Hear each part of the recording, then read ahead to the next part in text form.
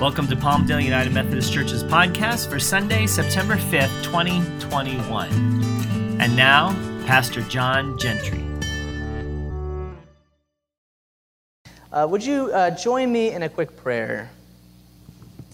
Gracious God, we thank you that you walk that road with us. We thank you that you feed us. Lord, as we just heard the scripture reading, we pray that you would feed that word would feed us, feed our souls.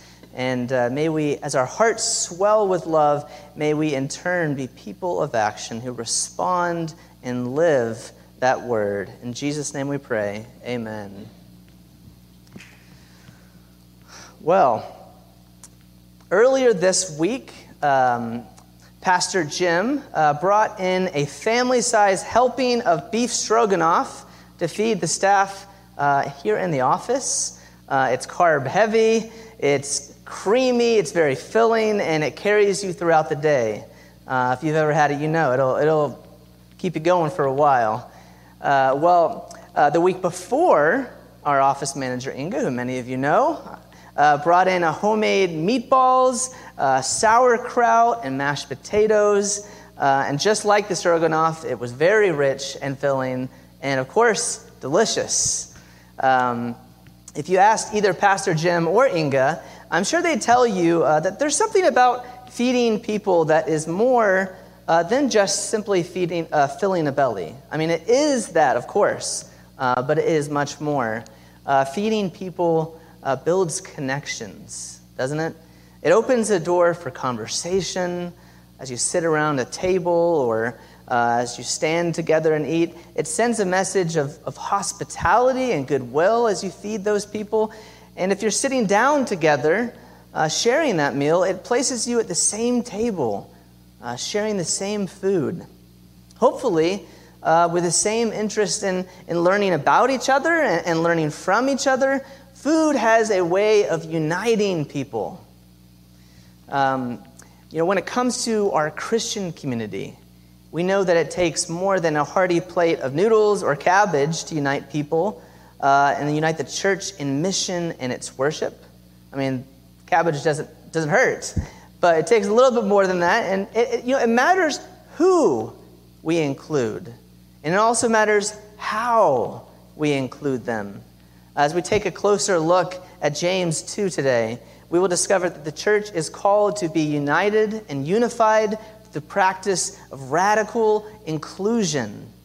The book of James teaches that real love is bold and courageous in making room for people, especially those people who tend to be overlooked. So they have making a place for them and making them feel valued among us. Going back to the mealtime imagery, we pay attention to the way that we set the table for people to join us in the breaking of bread. Our scripture reading begins with a strong caution against favoritism. James 2:1 reads like this: "My brothers and sisters, do you with your acts of favoritism really believe in our glorious Lord Jesus Christ?" One of the things that the Bible does best is putting a spotlight on areas of our life that are contradictory. And it's not necessarily a comfortable experience. We don't necessarily like it, but we need it. And in this writing, we get confronted with the uncomfortable problem of hypocrisy in the church when we show favoritism to some groups and contempt for others. We know, of course, that should not be happening, right? Well, this happens sometimes today, and apparently it happened even when the church first began to form.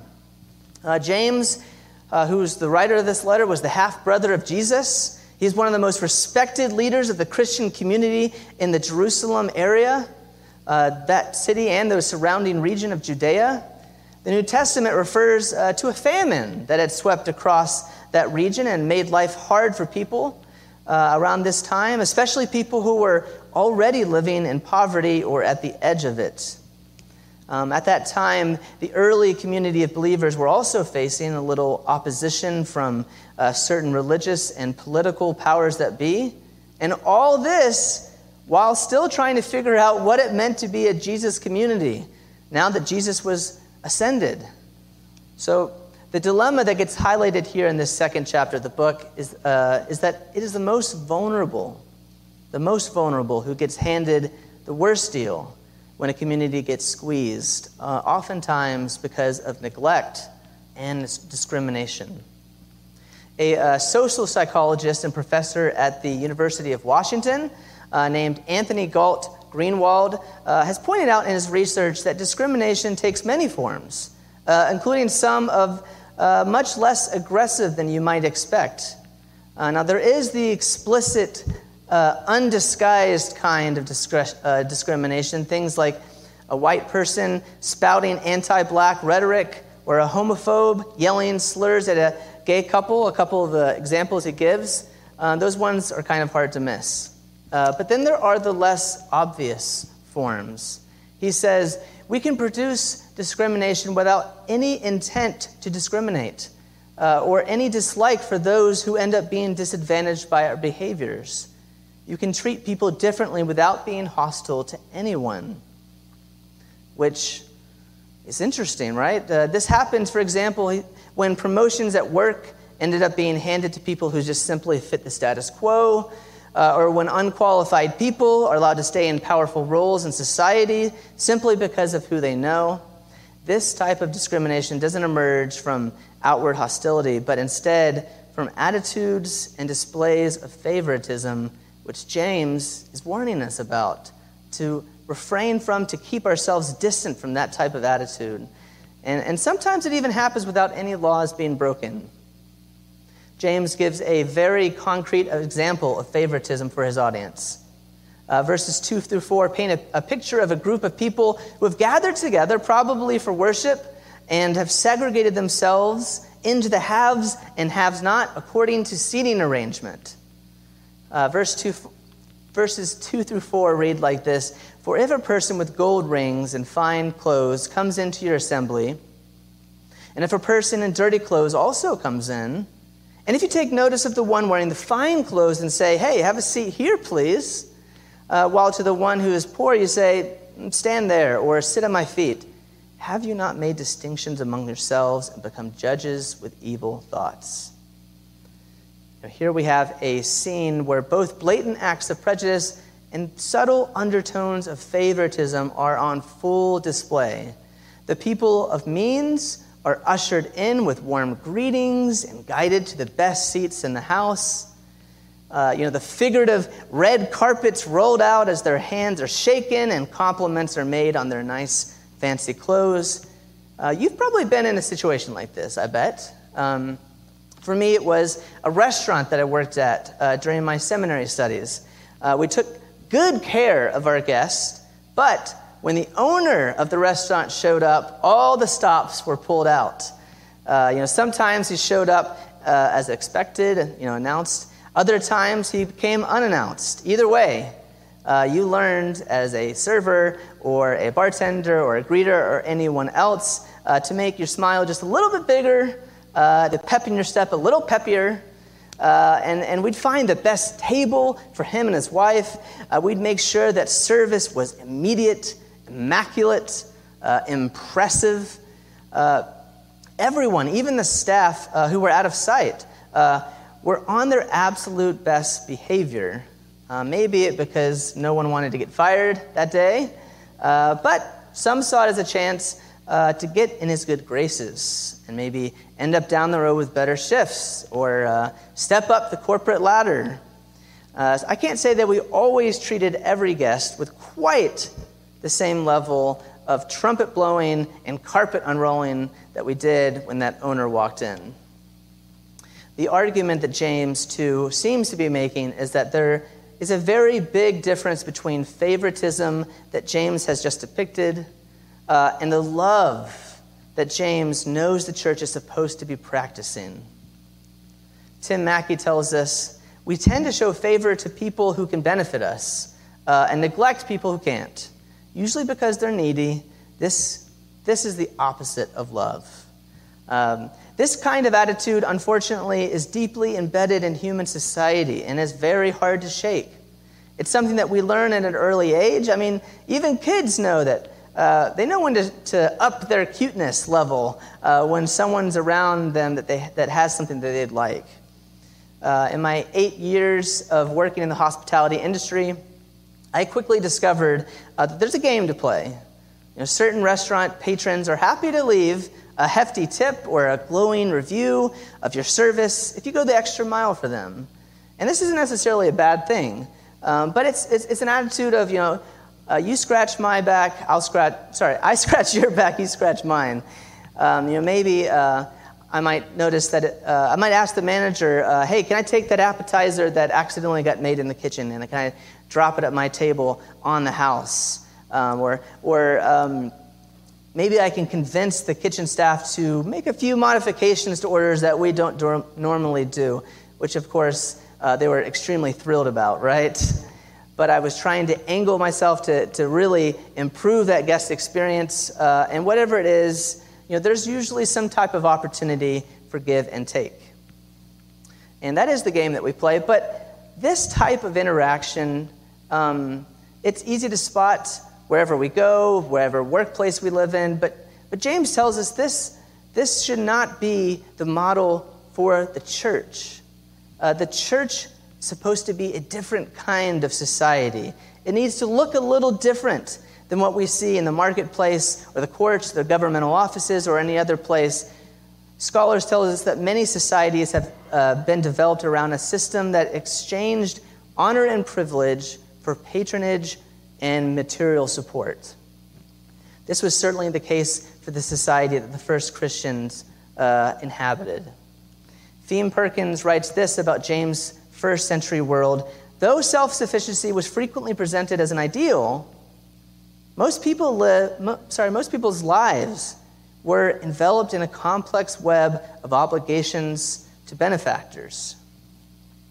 And in that situation, in that society, who are the people who tend to lose big time in that system? Well, it's the poor, the marginalized, the vulnerable. Sadly, this is exactly what happens in this scenario that James depicts in verses 2 through 4. The people of no means don't get the VIP treatment. Quite the opposite. No one even pretends to make them feel very welcome. Someone points to the back and mutters something about standing room back there, or another person motions at a space on the floor and tells them to sit because there aren't enough chairs, even though clearly there are a handful of empty chairs there. Perhaps James is exaggerating to make a little point, or perhaps maybe he saw this happen with his own eyes. Either way, it could not be further from the spirit of Christian hospitality and inclusion. You can hear the disbelief in James's voice when he speaks, or when he asks the question in verse 1. My brothers and sisters, do you with your acts of favoritism really believe in our glorious Lord Jesus Christ? He wants to know that if they've forgotten who they have placed their faith in as Christians, because if it's in Jesus, well, they seem to have conveniently forgotten that Jesus was not wealthy, that Jesus spent lots of time among the poor and disenfranchised, and that Jesus advocated for their well-being in his teachings and through his ministry and his relationships. By preferring the wealthy and the powerful over the poor, they are taking up different standards than they've received as followers of Jesus Christ. James echoes Jesus' Sermon on the Mount, particularly the Beatitudes in Matthew chapter 5, when he asked them in verse 5 right here in James, has not God chosen the poor in the world to be rich in faith and to be heirs of the kingdom that he has promised to those who love him? Many biblical scholars take a moment here to acknowledge that there are lessons to be learned about not merely the economically poor, but all those who find themselves in a disadvantaged and even oppressed position. Luke Timothy Johnson writes this: such instances, like the one James describes, and it is easy to multiply the ways in which people can, because of appearance, size, gender, sexual orientation, and status, seem to be poor by the world's standards, challenges the church's recollection that it is supposed to be a kingdom made up of just such inconvenient and unacceptable persons, or at least as the world sees them. When the poor cannot find a place in Christian church, that church no longer has any connection to Jesus. Now, I know those are some hard-hitting, gut-punching words, but they are important for us to hear because they speak to our identity as a people of faith. Will we continue Jesus' work of creating a safe, nurturing, and radically inclusive space for all? Will we reject the hurtful, judgmental labels that the world has placed on the poor and the marginalized? Will we sit and listen with these people who have a story to tell? Christopher Church writes about God's solidarity with the poor. Though nobodies from the world's advantage, these poor who love God are nevertheless somebodies from the perspective of faith. They are rich heirs of God's promises. The worshiping assemblies stand to gain from these poor who know about faith proven in hard struggle, who demonstrate to love for God by caring for their own, and who hope that God will intervene on their behalf. James will go on in chapter 2 to say that in feeding and clothing those who need it, we are living out our faith demonstrably. Whether we are reaching out with a nurturing hand and an open heart, whenever we are doing that, we are becoming the kind of Christian community that we were meant to be. Amen?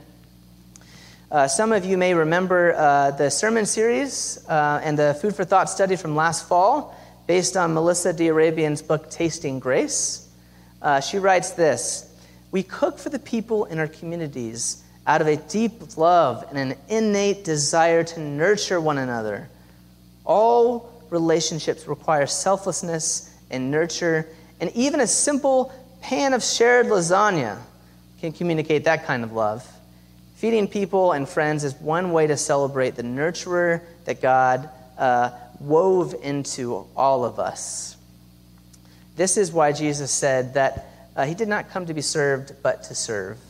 Jesus' way isn't schmoozing or negotiating or manipulating one's way to the top. It's certainly not about stepping over or stepping on people on your way to the top. Instead, as we know as a church, and as we continue to live this way, it's about looking after one another, especially for those who most need it. It's about creating a community that's transformed by love and compassion, where we all stand on equal footing because of our equal dependence on God's grace, as we just celebrated through communion. Notice how James refers to his audience. Verse 1 brings us back full circle. "My brothers and sisters." That's how James addresses his audience. James reminds us that those who follow Jesus are supposed to regard each other as family, as siblings, as brothers and sisters. And we are meant to carry that same level of brotherly and sisterly affection and concern in all our relationships, church-related or not. Theme Perkins writes in her commentary, "Early Christians went beyond the language of benefaction and friendship to speak of one another as brothers and sisters. The family was the only sphere in which benefits did not come with a corresponding obligation. Two important consequences follow from this shift. First, everyone is obligated to aid one another when he or she has the means to do so. Benefaction is not a discretion of the donor. Second, benefits do not create corresponding obligations. If they did, the honor and privilege suggested by the seating arrangements in the Christian synagogue would be entirely appropriate. Instead, Christians are to treat one another as siblings. Their charity has no strings attached." The beauty of God's family, as James envisions it, is that we love not because we're told to, right? Or not because we're coerced to, but because we are family. That is just what family does. I've seen a number of you quietly and faithfully dropping off donations for the food pantry, even throughout the pandemic, when we weren't even meeting on church property. No one asked for a trophy as they were dropping off these canned goods. No one asked to be recognized. You just did it because God made us nurturers, because charity has no strings attached. In a single issue magazine of the New York Times last year, there was an article called How Cooking Dinner Makes a Difference. And it had an intro line, "Ritual meals can improve life for everyone seated at the table." In this article, Sam Sifton, who is the New York Times food editor, recounts cooking dinners at his local church in Brooklyn. And he did this for years. He'd cook these dinners that followed the Sunday evening prayers, and the dinners would range in size. They'd be small, they'd be large, but they would bring in all kinds of people. Some faces he knew very well because they'd be there every week. Others were total strangers wandering in for the first time. Some came as families looking for a meal that they didn't have to cook that night. Some came alone. Some loved to socialize and would talk across the table and talk about their day. Others wanted just to simply eat their meal in peace. Some lived just around the block, and others were in town as visitors or guests, or tourists, He'd make great big pots of beef stroganoff and chili and other things for people to enjoy. He writes this, "My children enjoyed these dinners, though I know that they were loath to admit it. They disliked all that preceded them, as children do," referring to like the prayers and such. Church ought just to be dinner," my oldest said once at dinner. I smiled in response, and if I had been a better parent, I might have said that this is already the case, at least in a church built around the sacrament of Eucharist, the consecration and the consumption of bread and wine. But the kids were off to clear the tables by then and asking for ice cream. Well, as you know already, today is Communion Sunday, and on this first Sunday of the month, we share a very important meal together that is designed for that very purpose, to unite people in the mystery of God's grace at the table that Jesus has set for us with the bread of life and the cup of salvation. Melissa D. Arabian says that whoever has the task of setting the table gets the gift of slowing down and learning the joy of serving others.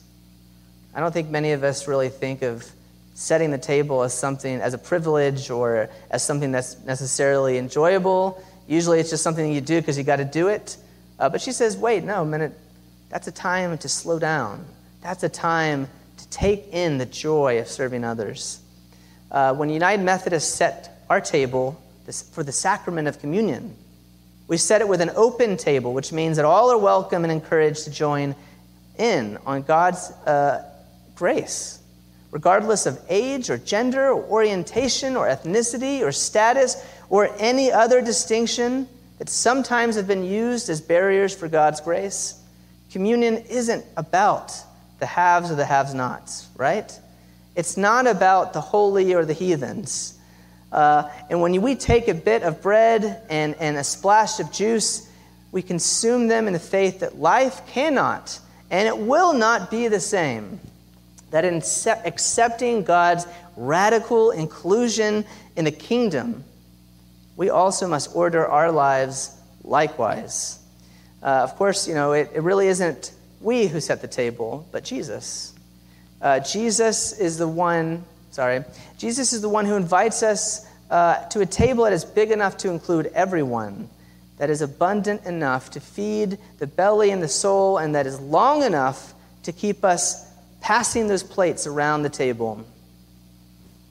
My prayer for us today, as we wind up this service and as we prepare ourselves to go out, is that we will come to this table as siblings and as nurturers, people inspired by Jesus to love. If this is your prayer today, say amen. Amen.